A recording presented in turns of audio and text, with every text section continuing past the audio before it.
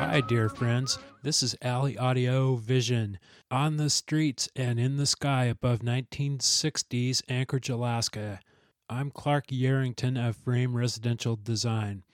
Ralph Alley is an architect who worked in Anchorage in the 60s, 70s, and 80s.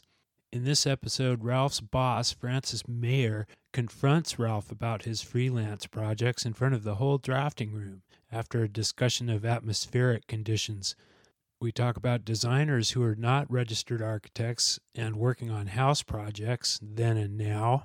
We review additional twists and turns in Ralph's employment and other activities in 1962 and 63. And then Ralph, contemplating a real estate investment with two friends, makes a trip with them from Anchorage to Homer, and they experience complications on the return leg. In this saga I'm writing about my time in Alaska, there is a chapter in there entitled Clouds. And clouds are sometimes good, but these clouds are like storm clouds. The one word clouds is the first time I started getting pushback about any of my activities up there. It started one day when Mayer, who is one of my bosses, he stalks in, comes in the aisle next to my drafting table, and he kind of stands there stalking in place. And he had a tendency to breathe loud. He was a rather large person. Any exercise kind of winded him, but he doesn't say anything. And neither does anyone else in that drafting room, and everybody's always very attentive when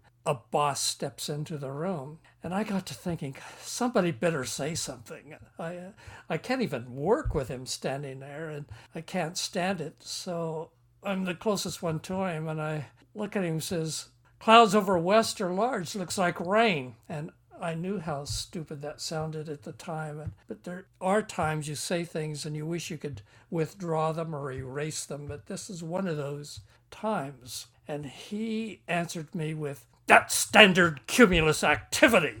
And he just snapped that out into the room, breathing even louder. But he stayed there. He didn't move. And he wasn't looking at the clouds out west on through those windows. He just stood there looking at me. And I'll never forget that day. He wore this orange shirt that was buttoned clear up to his neck and was buttoned down to each wrist. He was kind of a round person, which exaggerated that. And he had kind of a mustache. It was walrusy kind of, and it started to move. And he said, "Here you've designed a house up in the hills."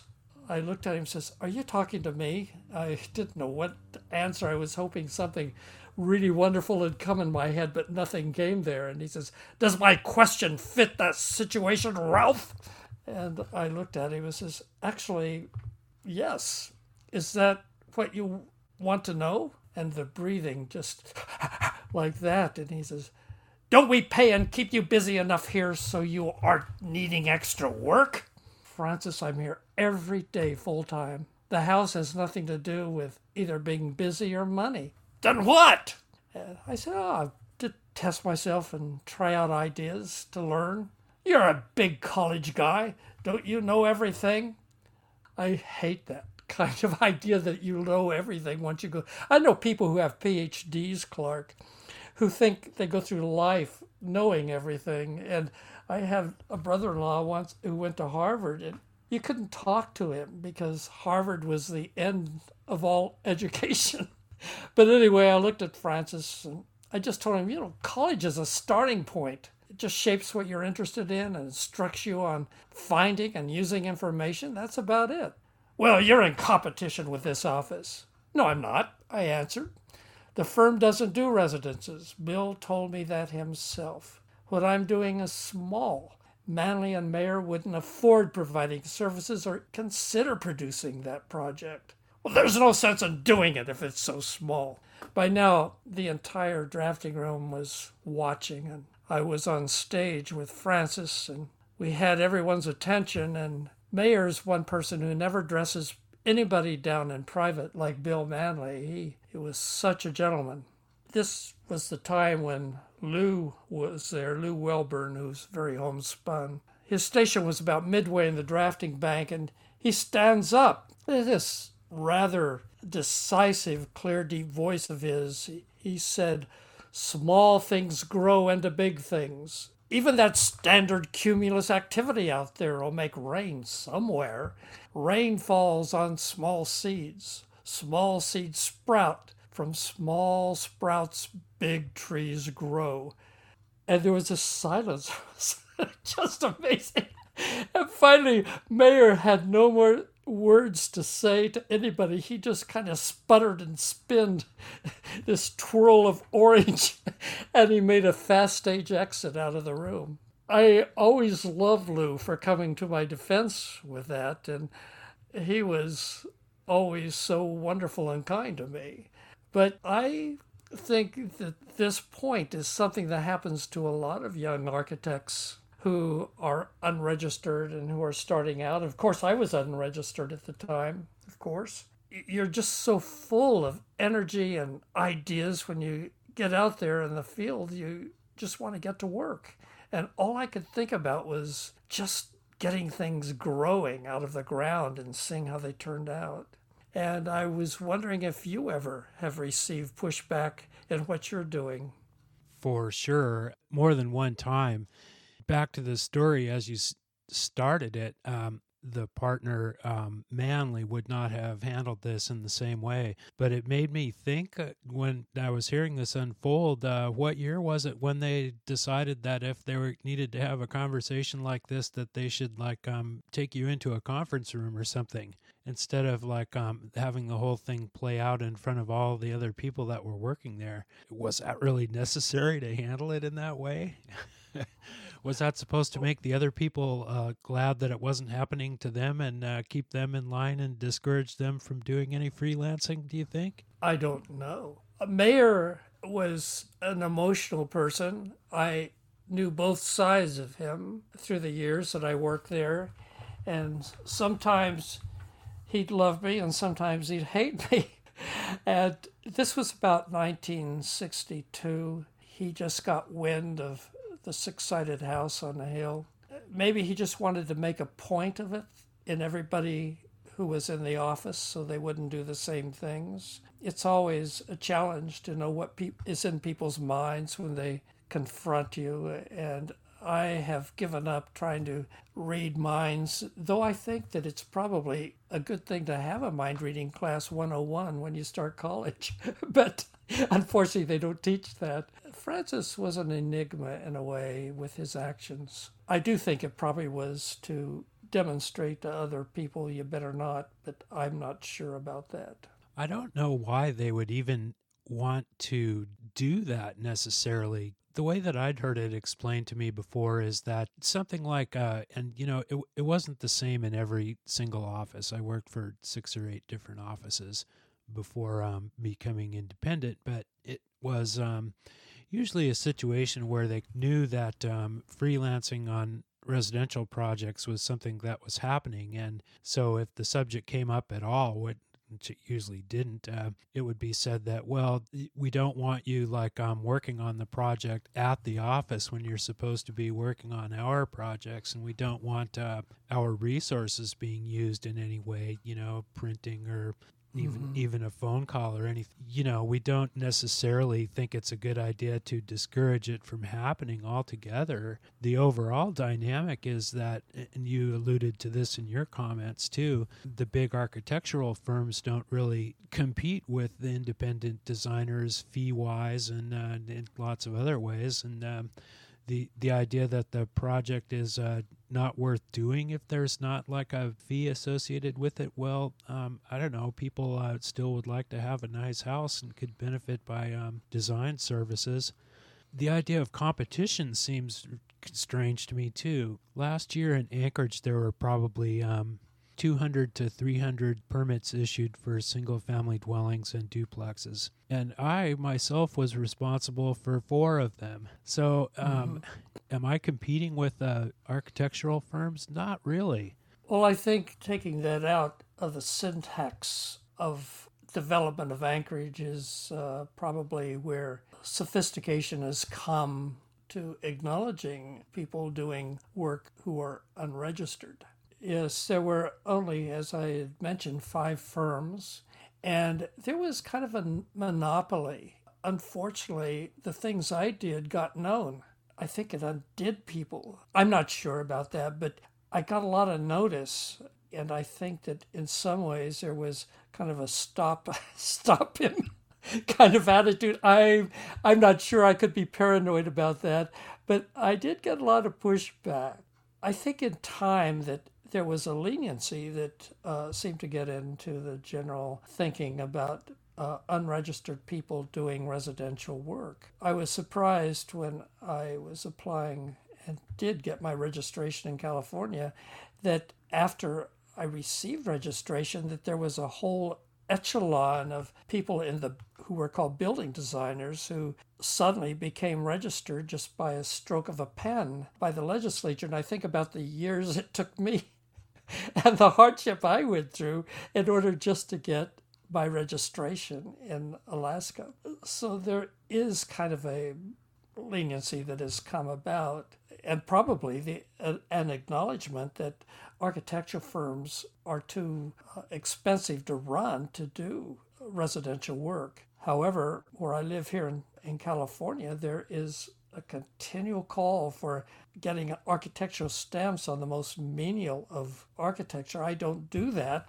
kind of thing because of liabilities, but there are people who do. They just stamp anything and collect a fee. And the modern equivalent of the Cobb job, perhaps? Yes, something like that. The city itself hasn't recognized that there must be other ways in order to get people to allow them to do their garage additions or their other architecture that doesn't require architects. And I don't know, is this a peculiar American thing? But there are a lot of homeowners who think they're perfectly capable of designing their own houses and they don't need any help from anybody at all. I mentioned Ray Salman in some of the earlier podcasts, and he one time enlightened me that way. He said, everybody's an architect. After all, we work and live in spaces and we feel like we could conquer those or change them at will. And I've never thought of architecture being that way, that that's the space within which we live, and we somewhat understand those spaces and how they go together. I thought that was kind of an interesting, there's that word again, compelling aspect of his conversation. How's that? Better, yes. Well, speaking of that, it's probably a good time to go on to the second segment. All right, let's do that, and we'll come back, talk some more. You better believe it. More of this interesting discussion.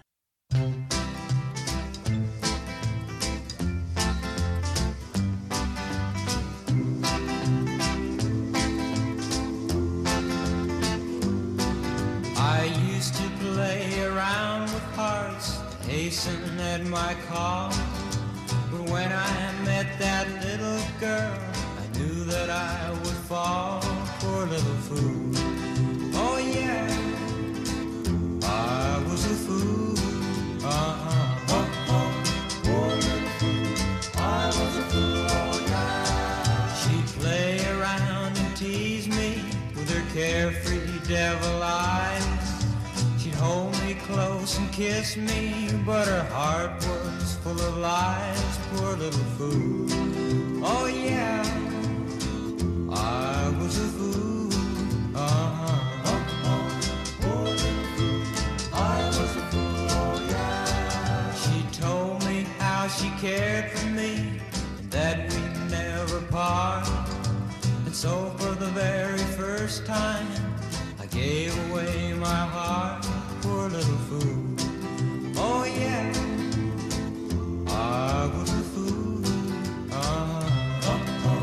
Poor little fool. I was a fool. Oh yeah. The next day she was gone, and I knew she lied to me. She left me with a broken heart, won her victory. Poor little fool. Oh yeah, I was a fool. This is Alley Audio Vision, dear listener, with Ralph Alley and myself, Clark Yarrington.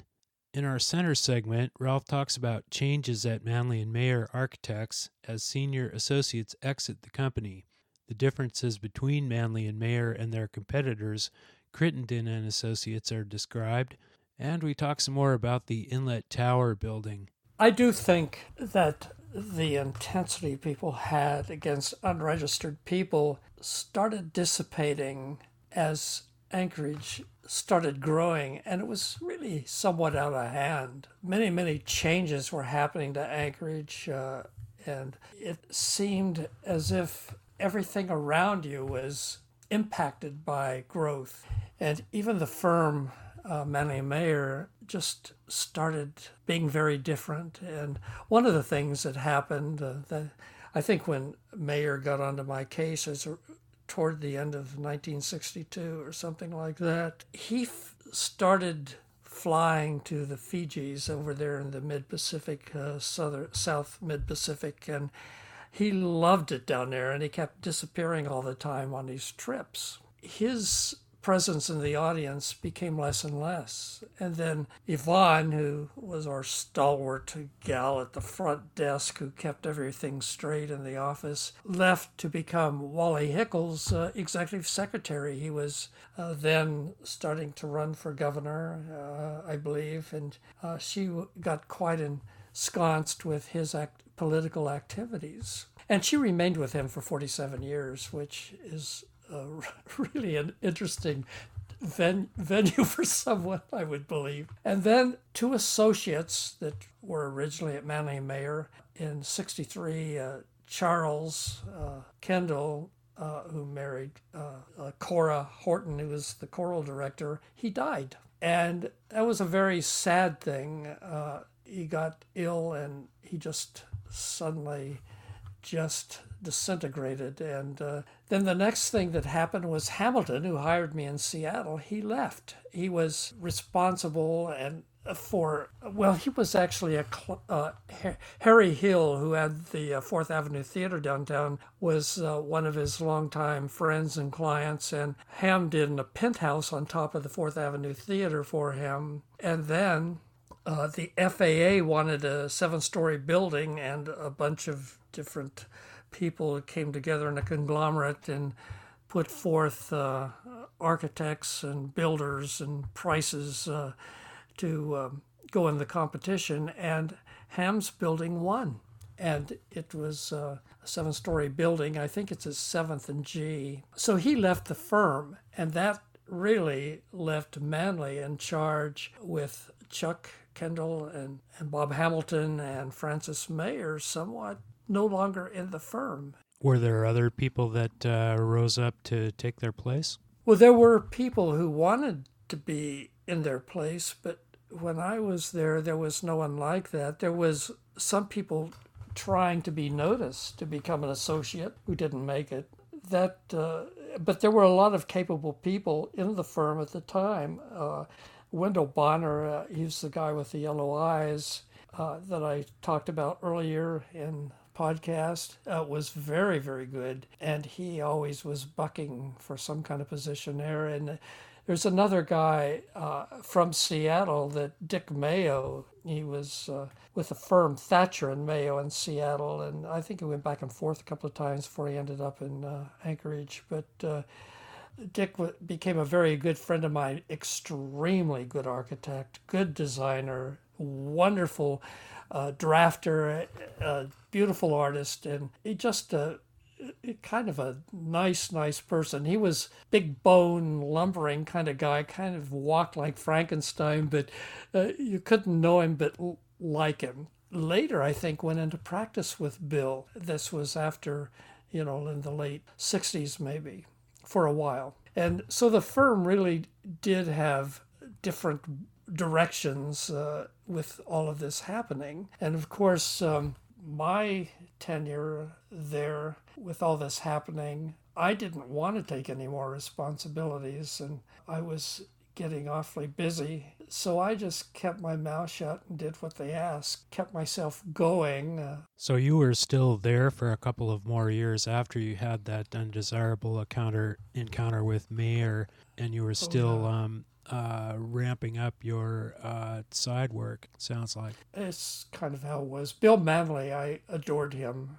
Just a wonderful man. He's kind of my kind of person, just kind of go about his business, very efficient with what he did. Not terribly loud, not as loud as I am. But he just is a kind of a great person that I really liked. But anyway, to get on with this, how long did that firm last anyway? Well, I left Manley and Mayer after the earthquake, and I would say in the summer after the earthquake in 1964. I was just pushed with work. After that happened, I'd gotten known enough, and I just got a lot of commissions. And Manley just kind of took it on for a while, and of course, Clark, I lost track. I told you it was like playing ping pong. One crisis is pinged at you, and you just pong it back, and life was like that for about many years after that in Anchorage, and I didn't know what was going on except just tending to one crisis after another, and that's kind of the way architecture was. It was fast and furious, and I was in the middle of it, trying to get it also registered at the same time. I found myself wondering what happened to that firm a couple times because when I was working in the field, we would quite commonly, like when doing an addition to a building, get a set of the original plans in the office, and we would use those to, draw up the existing conditions, first with hand drawing and then later with AutoCAD. But I saw tons of their drawings, and you'd ask somebody older than you about it and said, yeah, they were the big firm around here for years, and they pretty much did everything that was of any size. Well, Crittenden was in there as well. The two firms that really were competitors. Ed certainly have an elan about him that Manley Mayer never did. He was always involved, would probably be the best word, with the cultural aspects of Anchorage, where Bill Manley was just a very silent, plodding type. And very nice, by the way. Had a family, a daughter, a son. I think Rob Manley has practiced engineering or something for years in Anchorage. I could be wrong about that. I didn't know him since he was in junior high school or something like that. The idea that there were these two firms, there was one that seemed to draw the more cultural tending interest, people who had an interest in cultural aspects, and Manley Mayer just were very kind of plodding, good, solid architects, and their buildings kind of showed that. Crittenden spent, I think, maybe a year with his family and went to Denmark and to study Alvar Aalto and different early architects there. Certainly received a lot of cachet from the community, and people were drawn to him, and he gave a lot of talks and slideshows, and certainly was credible to growing his firm in more of the aesthetic direction than Manley Mayer did. Manley Mayer's buildings were very tidy and basic and substantial. Crittenden always had a little flair involved, and hired people who had flair. Salmi was one, of course, and I think there were a lot of other architects who went over there who had that certain way of approaching architecture. I liked Ed a lot. We had some times that we had words with each other, and probably did until the end, but we had bad words and we had good words, and we were able to surmount all of that. There was a time I ended up on a sailboat trip with he and Kit. And no one, I mean, as I told you, you can get whiplash in this life. Mm-hmm. I talked about this a little bit in that blog post that I wrote about the house tour that you conducted about 25 years ago here. Ed Crittenden was along for part of that trip, and we were riding in a van and going from project to project, and then on the way there you would be talking about the projects, and Ed would chime in and start talking about something he was working on at the same time that was 10 times larger or something, but people didn't want to hear about it, and I had a feeling this is like exactly like these two were in the 60s. His projects were so much bigger, but it's like they wanted to hear from Ralph, the nutty guru designer with the with the really weird house. Well, I attended many social gatherings with the Crittendens, and they seemed to end up in the same places I did. I worked very close with Kit, who I thought was one of the more beautiful women in Anchorage, and she on the Urban Beautification Commission. I was on that for years, and I worked with Ken Maynard and a gal who was a landscape architect named Edna Fisk, and Eddie Lum was on it, who was the guy with the Velvetex Cadillac and ended up with the chalk in his lap and that new drawing class. And we all became very close because we were involved with signage and city planning and trying to actually guide Anchorage into a direction in which would certainly take under consideration all the aspects that would make Anchorage a better city. And one was getting sunlight, orienting buildings so that we never ended up like New York City, that we'd have buildings that would be angled or the corners lapped off so the sun could lick into the city blocks. We used to be into those things and try to guide the signage. And gosh, Clark, I see these YouTube renditions of Anchorage that newcomers make and get it out there for universal consumption. And I look at the signage and the stuff going on. Anchorage had a chance to really, I think, be one of the nicer visual cities with all the beauty around it, and it didn't seem like any of our work took a hold.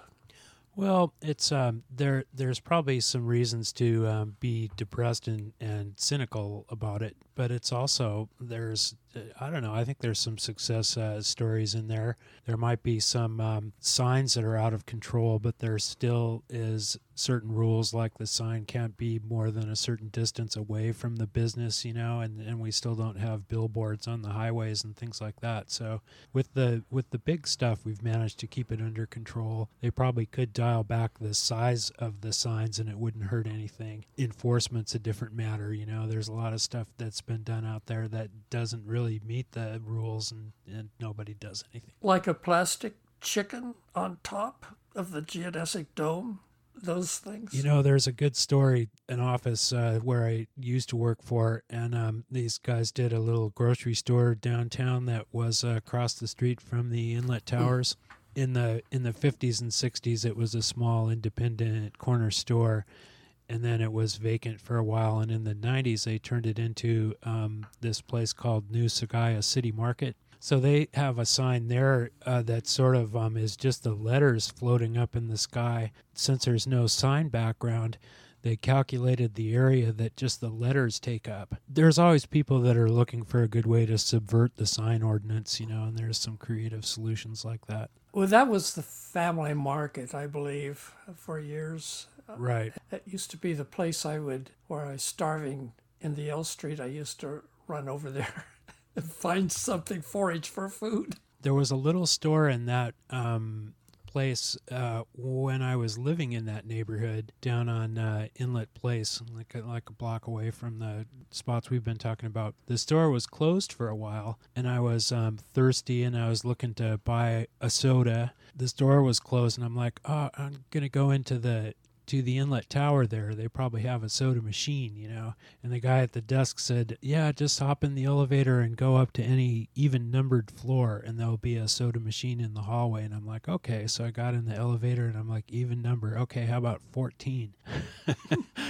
and I went up to the 14th floor, and I found the soda machine, but also like all of the doors to the suites were open, and so I just started like wandering through some of them and looking at the view out the windows, you know. Isn't that nice up there? Yeah, it's beautiful. Twin building on the east side has had a much more complicated existence in that people decamped from that building sometime in the 70s, and it sat empty for a long time. It got pretty scary until it was finally reclaimed. Neil McKay was an attorney, and he bought that building, and the upper 2 floors were his penthouse. Later, he married Muriel File, who became a client of mine, who is the sister to Bob File, and who had the building, Hewitt drugstore building that I lived in over the Chichaco Bar.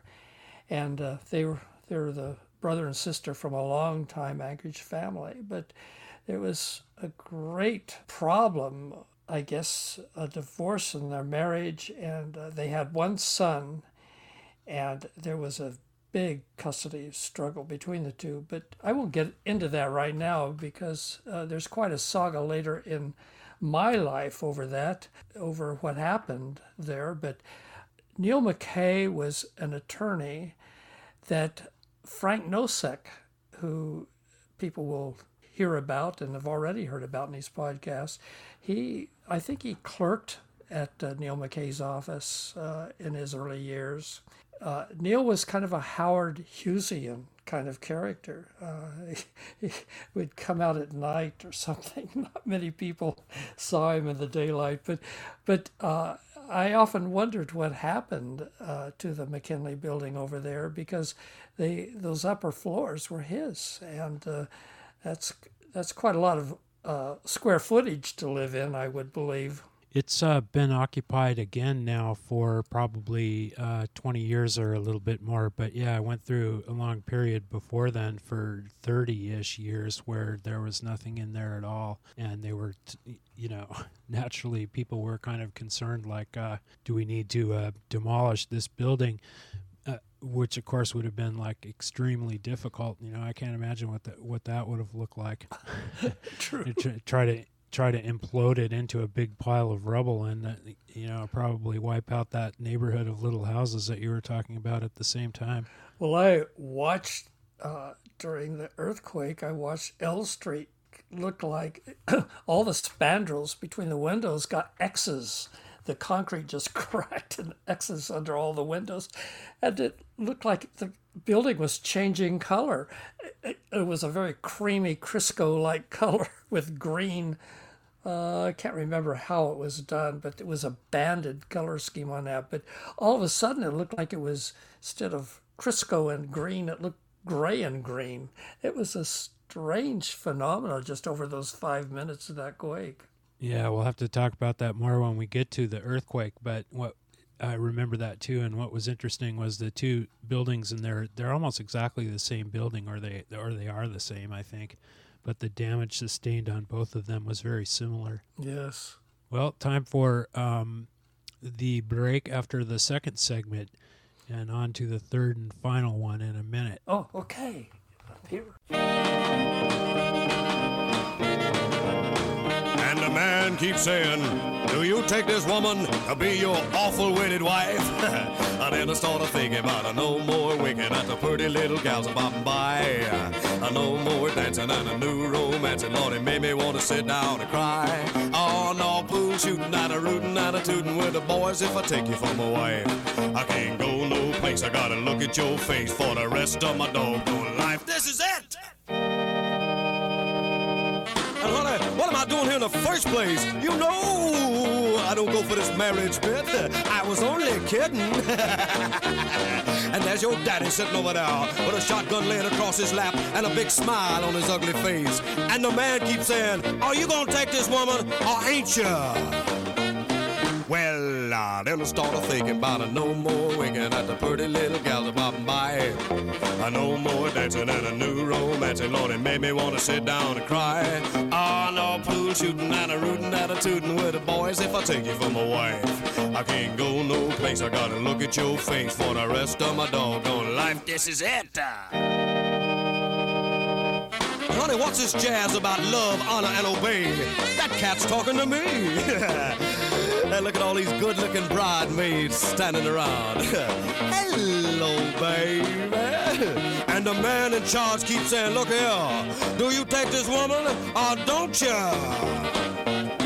Well, then I started thinking about no more winking at the pretty little gals bobbing by. No more dancing and a new romance, and Lord, it made me want to sit down and cry. No pool shooting and a rootin' and a tootin' with the boys if I take you for my wife. I can't go no place, I gotta look In at segment your face. 3 on Alley Audio Vision, Ralph and two friends plan a quick business trip by air from Anchorage to Homer and back, trying to return by supper time. Let's just say it doesn't quite work out. I was talking about Frank Nosek, and we have discussed him previously in our different podcasts, but he kind of figured into one of Dan from Texas schemes. Dan was quite entrepreneurial. I've never quite known someone like him, and I'll never forget him being that way because he always was amusing. And of course, following him around, if you aren't watchful, you might find yourself involved with his things. Yeah, he wanted you to become an apartment developer with him or something. Yes. Is that the same guy? Oh, yeah. Dan was from Texas. I wonder how Mayer would have felt about that. I don't know. He worked for Tricknime and Hayes, which, along with the Lounsburys, were the two best civil engineering firms there.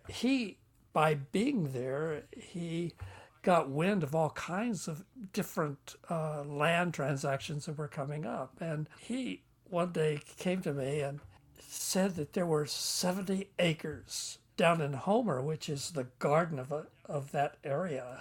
You've been there, haven't you, Clark? Oh yeah, it's I can only imagine what that must have been like in that era to contemplate. You almost wouldn't want to do it, but yeah, for people who are unfamiliar and haven't been there, it's a really wonderful place. It's on the end of the connected road system south of Anchorage, 200 road miles, and a wonderful, beautiful setting. There's a spit that goes out into Kachemak Bay. Every single home site is on a slope, and it's got southern exposure and a water view, and you can see just all you see kinds beautiful of stuff from peaks like the Tetons almost, and glaciers coming down. It is such a beautiful, beautiful spot, and being coastal like that, the growth is very lush in contrast to Anchorage, which has a lot of high groundwater, and it just has pockets of lush growth. But with their coastal orientation, the growth gets very, very rich and very beautiful, and the hillsides are covered with wildflowers, and it's just a wonderful, wonderful visual treat. And anyone who goes to Alaska should make a beeline down there, because that's one spot that is worthwhile to me. We started going down there right after I was in Alaska in the early 70s, and my dad bought a couple of lots down there for almost no money. So we'd go down there and stay on the weekend, and he continued to do that for his entire rest of his life, practically every weekend, like going from Anchorage to Homer and back. Well, it's well worth going there. I always felt rested when I returned, and kind of fulfilled, renewed would be a good word. But Dan got wind of these 70 acres up on the hill, basically flat, small tilt to it. He called me up one day and said, "Have you got any spare money?" And he says, I was thinking if you did, and Frank had some spare money, and he says, "I've got some spare money." He says, "Why don't we pull it together and buy that land and develop it?" And that was Dan. He was living his essence out right there. And of course, we all knew Homer, and I thought, well, why not? So at that time, I lived down over the Chachaco Bar, and I told him that I'd see Frank for lunch. Usually he lands into the refrigerator right after 12 o'clock, and I'll wait in the kitchen for him. And I talked to Frank, and he said, hell yes, let's do it. So I got back with Dan, and he says, there's a guy here in our office named Abe, and he has a plane, and he says he'll take us down there. He says it's 4-passenger, and so the three of us, and he'll fly us down there. And he said, but we have to do it. He said, our offer has to be in on Monday, and I can't remember if I think that was July 1st in 1963. I think that's the case.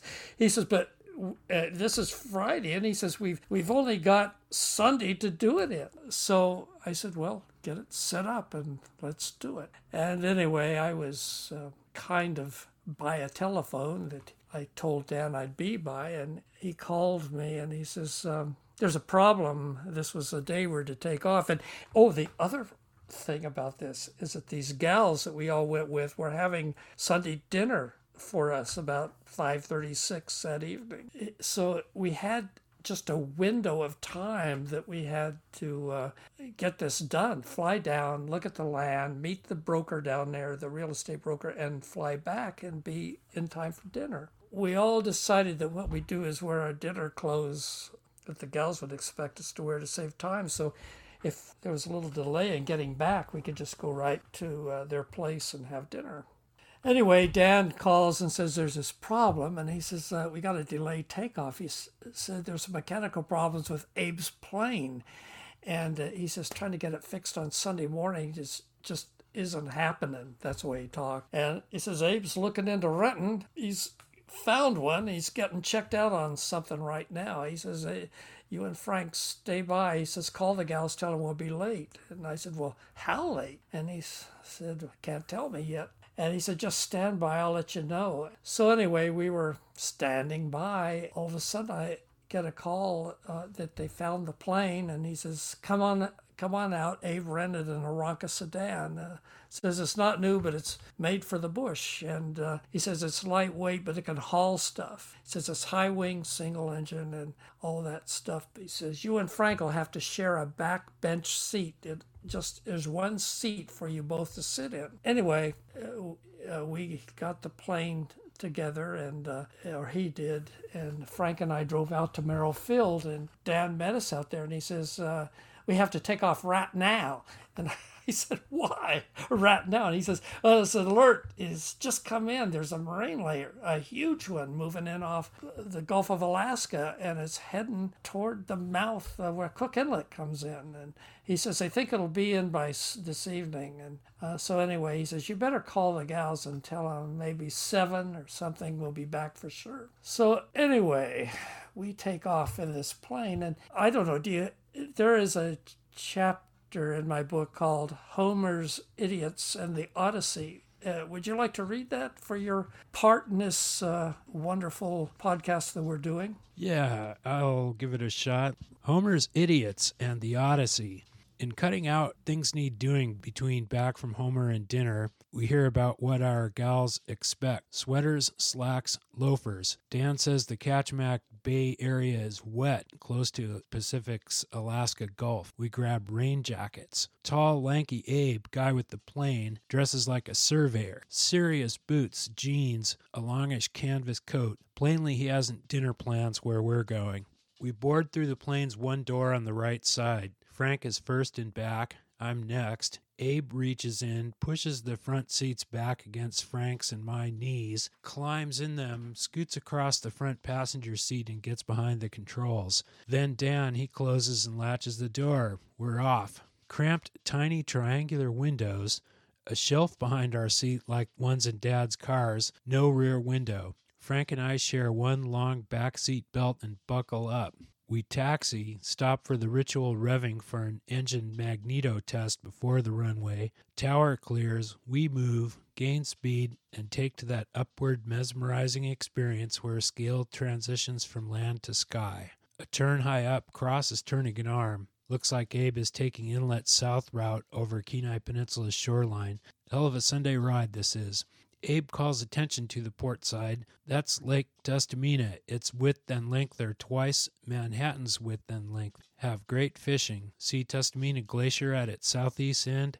Ice calving off that glacier keeps the waters quite cold. Stories are legion where folks die from cold rather than drowning. That is after being deposited there in a crash.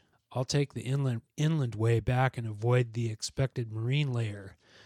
They mostly move in over water bodies as the cook. Inland does a 9-mile stint over that beautiful lake, and we'll have a closer look. The glacier and ice field beyond the lake's northwest southeast orientation and the boggy surrounding miles total real estate that pretty much bisects the peninsula's usable landmass between Homer and the Turnagain Arm. Combined, all that make overhead approaches into the lake near impossible. Looking out starboard, the inlet's west shore is probably 30 miles away. Looking maybe an equal distance straight ahead, the inlet blends with the dense haze layer higher than I can see. Abe bursts with, "That's it, already coming in off Pacific's Gulf. Our course will hang a left at Katchmack before that stuff. Homer's airport is more east than what we see coming on." Homer is on the Gulf's north side, pretty much east where the two water bodies intersect ahead. Guys, as I said, fog follows water. That layer could spread over both. Really worries me. Do your business fast. Look at it. Horrific evidence bringing home this morning's frantic fog warnings earlier. Things immense. Serving left, we do pass by a small town off port, land, and taxi to a modest wood building. The realtor is already there. Car is out front. Yeah, we do land, and the broker puts us in his car at that little airport. It's a wood building, and drives us to the land's upper side, and he parks, and we start walking. And that's when I discover that loafers are not good for walking in that kind of terrain. And Abe takes off with long-legged strides in his like 7-leg boots, and he covers a lot of land fast. But the fog starts dimming that sunlight that we had that was coming in from the west side. And our pilot, he gets really antsy. And anyway, when not walking, there just seems to be this pressure on us to hurry and get airborne for Anchorage. And Frank, Dan, we suddenly just couldn't resist. We agree that those 70 acres are breathtaking and worth buying. And our discussion was, okay, and let's get on with it. And so anyway, we'll figure out the finances. We decided on Monday over lunch, and then we'll meet with the broker mid-afternoon, and we'll give him our submittal. We get back to the airport, and the broker drives us right next to our plane. At the airport, a thick west overcast replaces the sunlight, and the air just really gets chilly. And I get my jacket from the plane and put it on, and the pilot keeps pressuring us to take off and starts a craft's walkabout. And I go inside and find the restroom. In there was a candy machine. And on the way out, I start, for some reason, buying all the candy that I had change for. I could hear my mom telling me as I was doing that, she said, "Well, dinner's just off. You're going to ruin your diet or your appetite. Don't do that." And I guess it was a defiance. I always had a little defiance for this stuff. I just bought as much of that candy bar as I could and put them in the coat pocket of this rain jacket I had. Or I went back to the plane. They were revving it up, and the propeller was spitting out this strong draft, and Dan was holding the door open, and Frank was already in there. And I get in, and Dan slides a seat back against our knees, again, kneecaps, and hikes himself in the cab and closes and latches the door. And Frank and I buckle our one seatbelt over us both. We started off. As we were starting off, my thoughts went back thinking about the ride back to Anchorage that the real estate had offered me, or one of us. He said he'd enjoy the company, but it's too many hours. It'd take us, we wouldn't get to Anchorage till that night, so that wouldn't work with our dinner plans. So takeoff from Homer was kind of a surprise. It's an incline east along Kachemak Bay, and skies look clear that way. And the kind of astounding thing to me was at the very end of Kachemak Bay, it was like we were flying over the southwest. There's red cliffs, and they stand wide and tall at the far edge of Kachemak. And I just would not have believed that that's how Kachemak Bay ended. It looked like an entirely different region than Alaska. But anyway, we lift up and fly over virgin land, ice fields, and we circle back over to the left, to the port side, and he kind of corrects our flight pattern, and he says, look ahead. He says, there's Lake Tatsamina way up there. It just came into view. As we were flying up there, the fog moves in against our port side, against the side Frank's on, to my left. It's funny how that fog just blocking out the sunlight and slapping against the plane just kind of panicked me. The first thing that ever happens when I'm like that, it was first a claustrophobic seat, and I needed to get my toes out of my shoes, and thank God I had on loafers. I just kind of reached down with the tips of my fingers, much movement I could manage, and was able to get my shoes off. I looked over at Frank, and he was kind of leaning back at an angle in the corner position, and he's really quiet, and his eyeballs were moving, and he had his glasses on with those see-all detective glasses, they call them, and he just kind of looked at everything just kind of rolling around in his eye sockets. Suddenly, the southwestern shore of Lake Tustamina was below us, and we began crossing, and he said it was about a 9-mile crossing across. In moments, the fog just swamped us.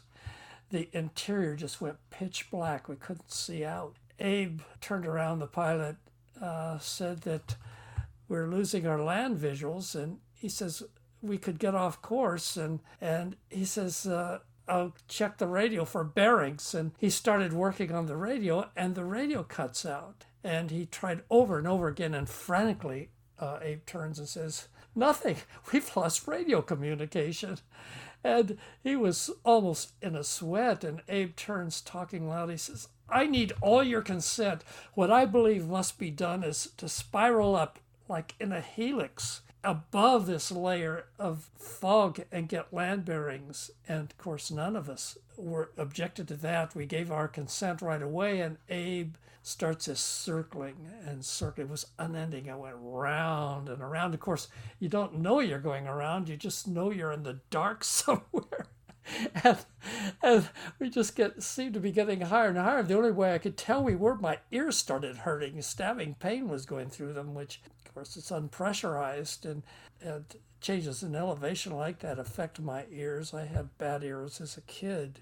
We just kept going higher and higher, it seemed, and suddenly there was diffuse light into the cab, and everything seemed to brighten up a little, and you could detect motion.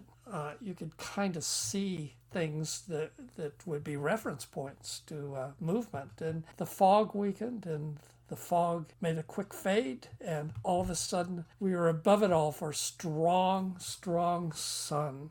It just seemed like it was so nice to get above that dismal clutch. I felt relieved, and all around us were distant mountaintops. It kept puncturing the fog, but they all looked alike. These pointy peaks above the fog. I wasn't sure how useful all that would be to us. And Abe says to all of us, guys, this is how high we are. And all of a sudden, the engine started sputtering and stopped him. And the engine stops, and there was this horrific silence. It was amazing to be in this thing.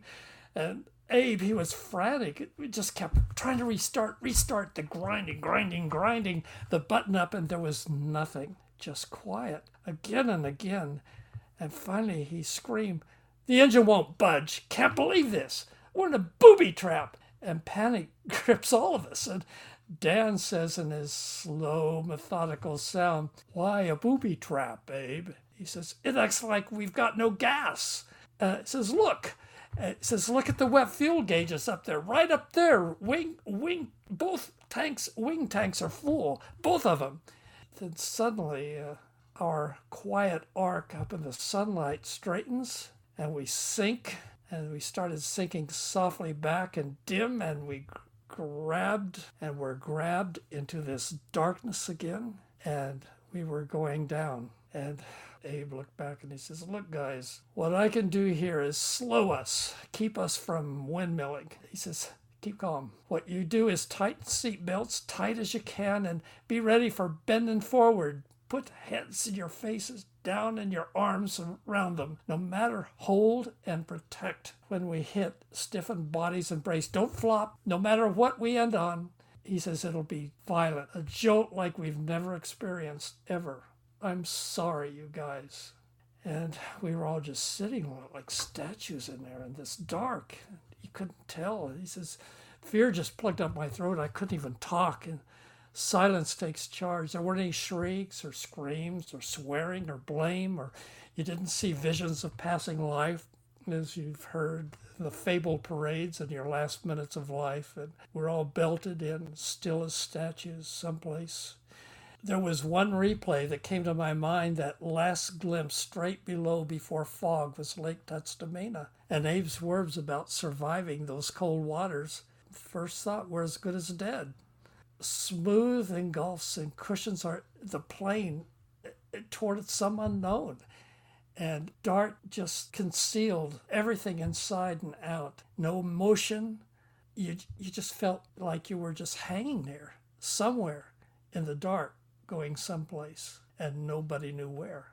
And Frank and I were scunched as close as we could, side by side. Gosh. And our shoulders were overlapping, and by this time our heads were very, very close. And I could feel his head turn, and his mouth was against my ear, and he said really soft, he says, "If I tell you there's 6 gallons of gas in my back pocket, will you become a Catholic?" He always thought I was a heathen, and my throat just was stopped. I couldn't even answer him. Arms and legs stuck.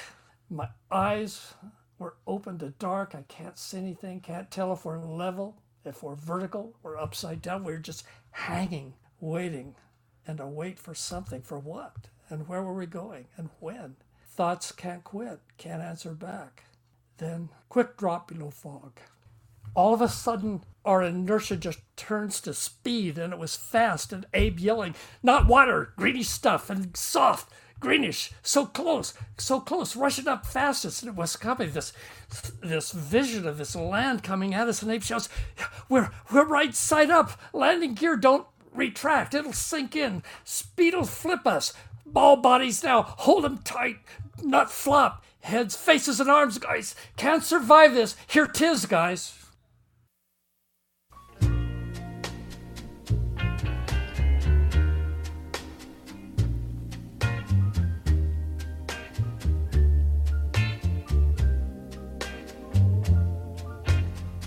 Crazy, I'm crazy for feeling so lonely.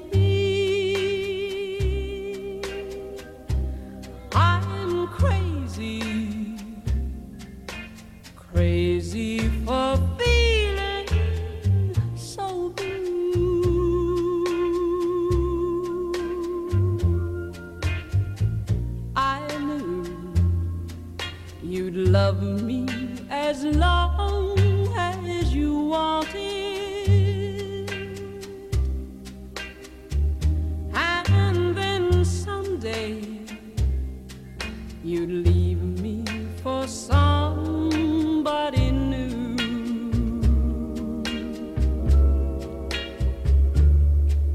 Worry, why do I let myself worry?